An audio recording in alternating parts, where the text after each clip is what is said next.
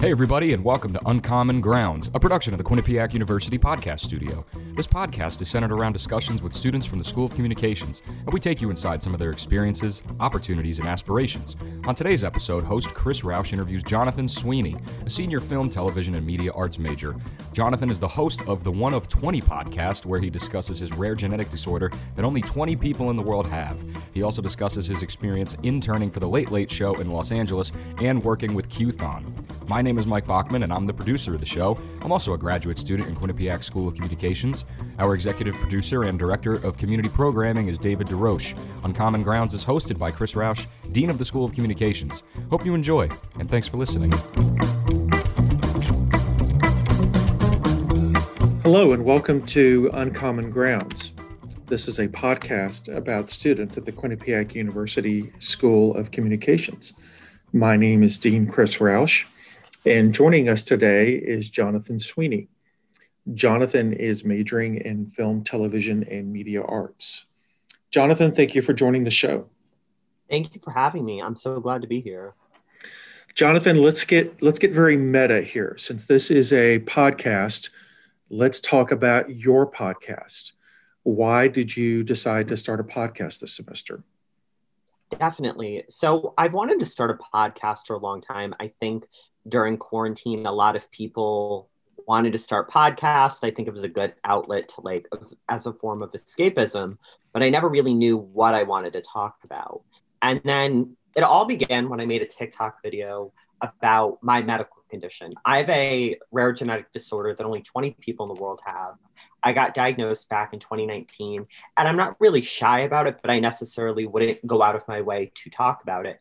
But after posting this video on TikTok and getting almost 2 million views, people were interested. People were asking me questions. People were curious. So I figured if I had this many people asking me, why not start a podcast? I don't expect it to be the number one trending podcast in the world. But if I could reach a few hundred people, even 1,000 people if I'm lucky, and talk about my medical condition, my daily life with my medical condition, and then talk about other medical conditions that people have and the struggle, because I feel like there's a stigma behind chronic illness. One person asked me, they were like, "You look normal." And I said, absolutely, I do look normal, but not all illnesses are visible.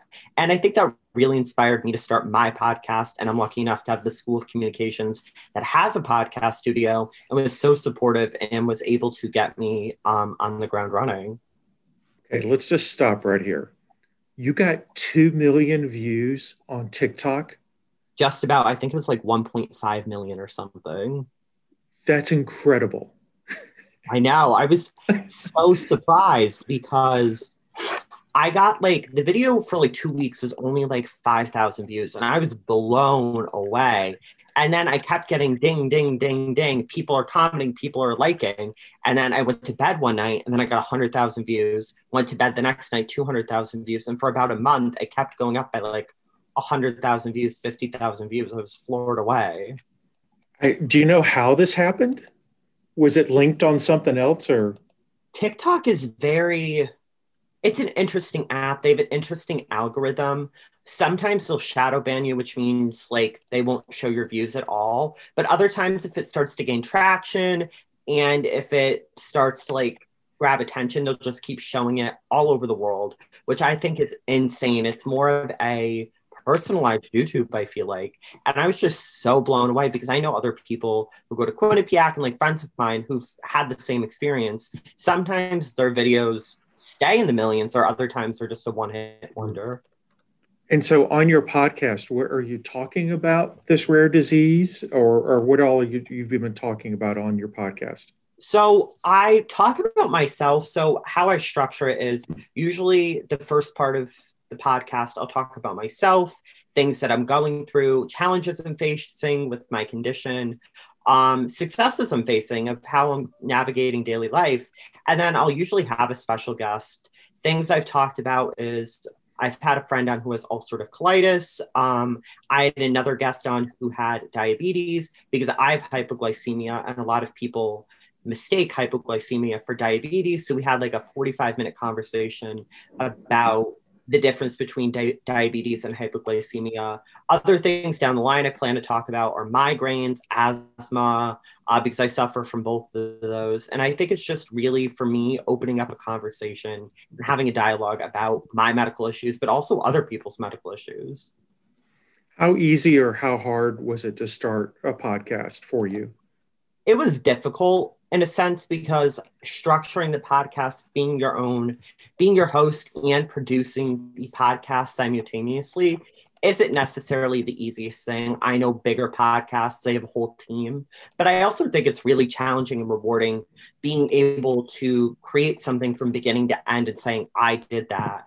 I structured the episode, I executed the episode, and then I produced the episode. So I think as challenging as it is, and sometimes you just don't want to sit in front of a computer screen for 6 hours and edit little things, make promotional content, run an Instagram, run a Twitter. At the end of the day, when your content comes out, it's absolutely so rewarding.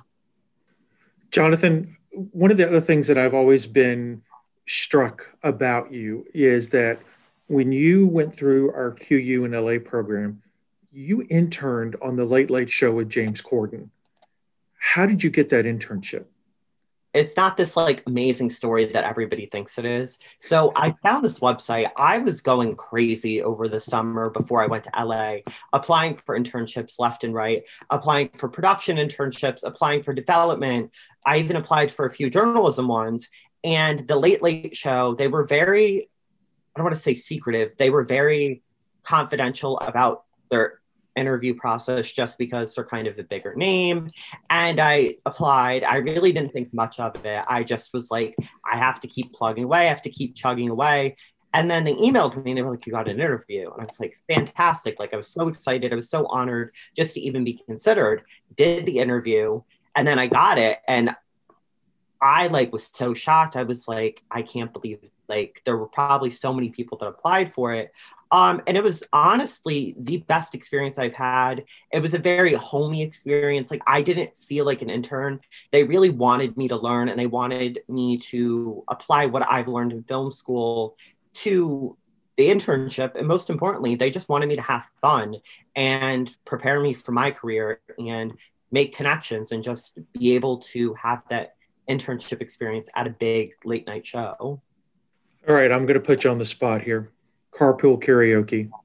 What's your go-to song? Ooh, that's a hard one. And you got to pick a song that you think James is going to really bop along to as well. When he did Single Ladies with Michelle Obama, I was pretty impressed. I loved that. Or when he went to England with Paul McCartney, I think that was my all-time favorite. I don't exactly remember what song he did, but that was just really iconic. That was their go-to, like when they were showing the audience carpool karaoke. That was their go-to video because it's Paul McCartney. And it is not on a tow truck. There's the conspiracy theory. The paparazzi took a photo of James on a tow truck. He actually does drive the car. It was just for, I think it was like Justin Bieber. I don't know exactly what happened, but he was on a tow truck. But every other one, he is driving himself. Did you see his response to the whole tow truck? Yes. Scandal, for lack of a better term. Yes, I think that was like literally right after I left. People were asking me about it. They were like, does he do it? Does he do it? Unfortunately, I didn't get to help with any of that because I only did live tapings, but still it was incredible. And I always saw the car parked right outside of the building. It was super cool. So surreal. I think my wife's favorite episode is the Paul McCartney one, but I really love the Stevie Wonder one. Stevie Wonder offering to drive is just hilarious. Oh, it's hysterical. It's hysterical. Jonathan, how'd you get to Quinnipiac? So surprisingly enough, ironically, Quinnipiac was actually, I had 4 big schools I wanted to apply to, and Quinnipiac was number 4. And thankfully I came here. I'm a native of Connecticut, and I just wanted to look for a film school specifically that I didn't want to go to a big school that had 60,000 students because I wanted to go to a place that valued my education and it was more personable experience. And then when I toured Quinnipiac, I was just the QUNLA program, student media. That's how I came to Quinnipiac. Best decision I ever made. I'm not just saying that because I'm on the podcast. I think that like being here has changed my life. I feel like every time I go into a class, specifically a communications class, like I feel like my professors value my education. And that's what I wanted 4 years ago when I was looking at colleges. That's what I wanted. I wanted to have a better enhanced experience than I had in high school, that I didn't have the best experience in high school. So I wanted that second chance, and I came to Quinnipiac. And so what do you feel like you've gotten out of the film program? There are so many things that I've gotten out of the film program. Being able to put my dreams into action, because it's been my dream since I've been like 15 to go into television. And the classes here, like specifically the film classes, have prepared me every step of the way. And I've just wanted to be able to get better and get stronger at what I do. And I think the opportunities with the film school, like the film department, is endless. And I'm coming back next year to get my Master of Cinematic Production Management. And I just think as a whole, like my education has always been accelerated because I've been able to pursue my dreams. I've had the guidance and support of my professors. Like nothing has been too big of a dream to achieve.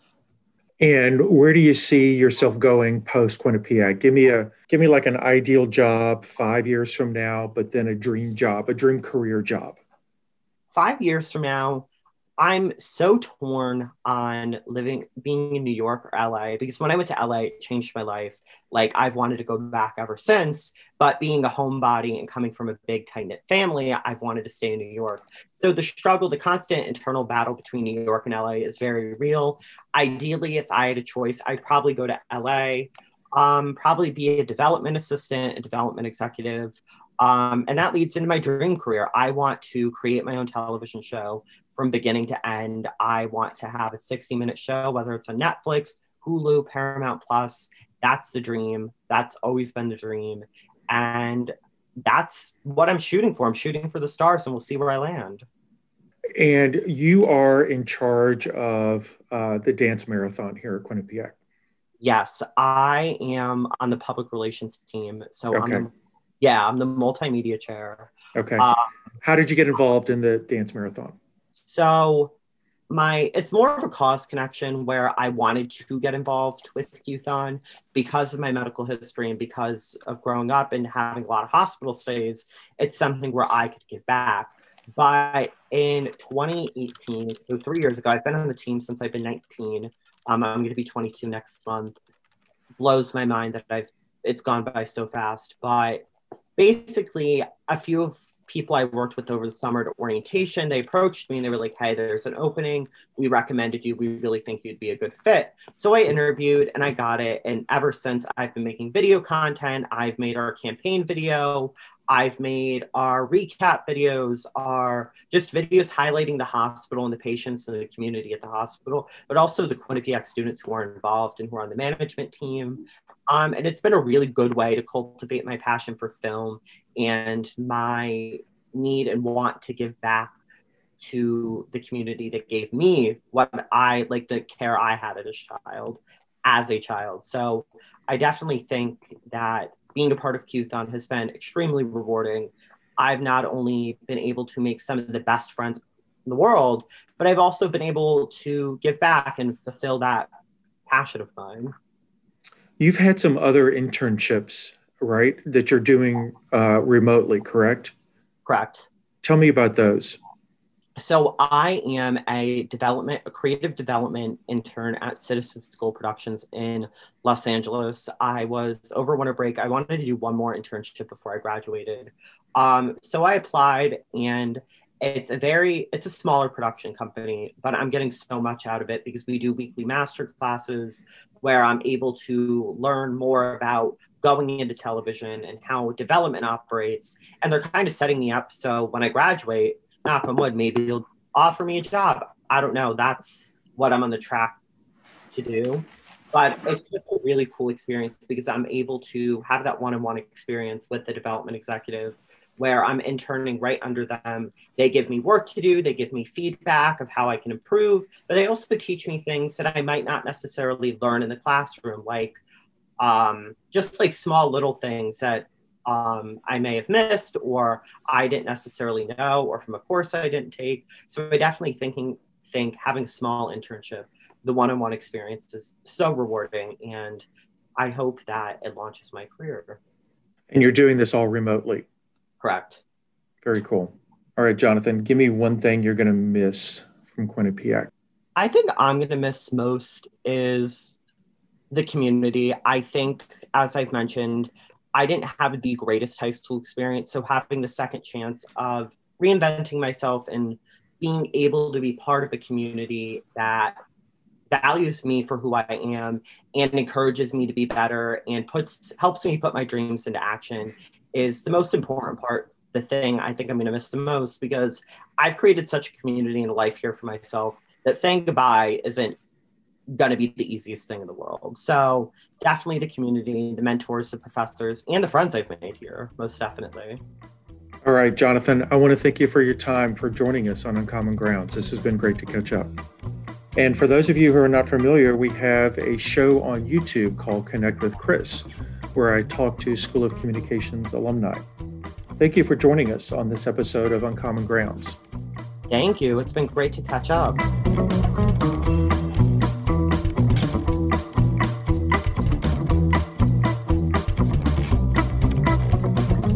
That was Chris Roush interviewing Jonathan Sweeney. Uncommon Grounds is hosted by Chris Roush, Dean of the School of Communications at Quinnipiac University. The show is produced by myself, Mike Bachman. A big thank you to Heather Popovics for running our social media pages. And our executive producer and director of community programming is David DeRoche. To learn more about all of our podcasts, you can visit qu.edu/podcast. And you can listen to our podcasts on the platform or app of your choice. But be sure to check us out on Twitter and Instagram at QU Podcasts. If you have a story to share or something that you want us to talk about, find us on social media or shoot us an email. That address is qupodcasts@qu.edu. On the next episode of Uncommon Grounds, Chris interviews Kat Almeida, a sophomore journalism major and member of the Quinnipiac women's basketball team. Be sure to stay connected, stay informed, and we'll catch you next week.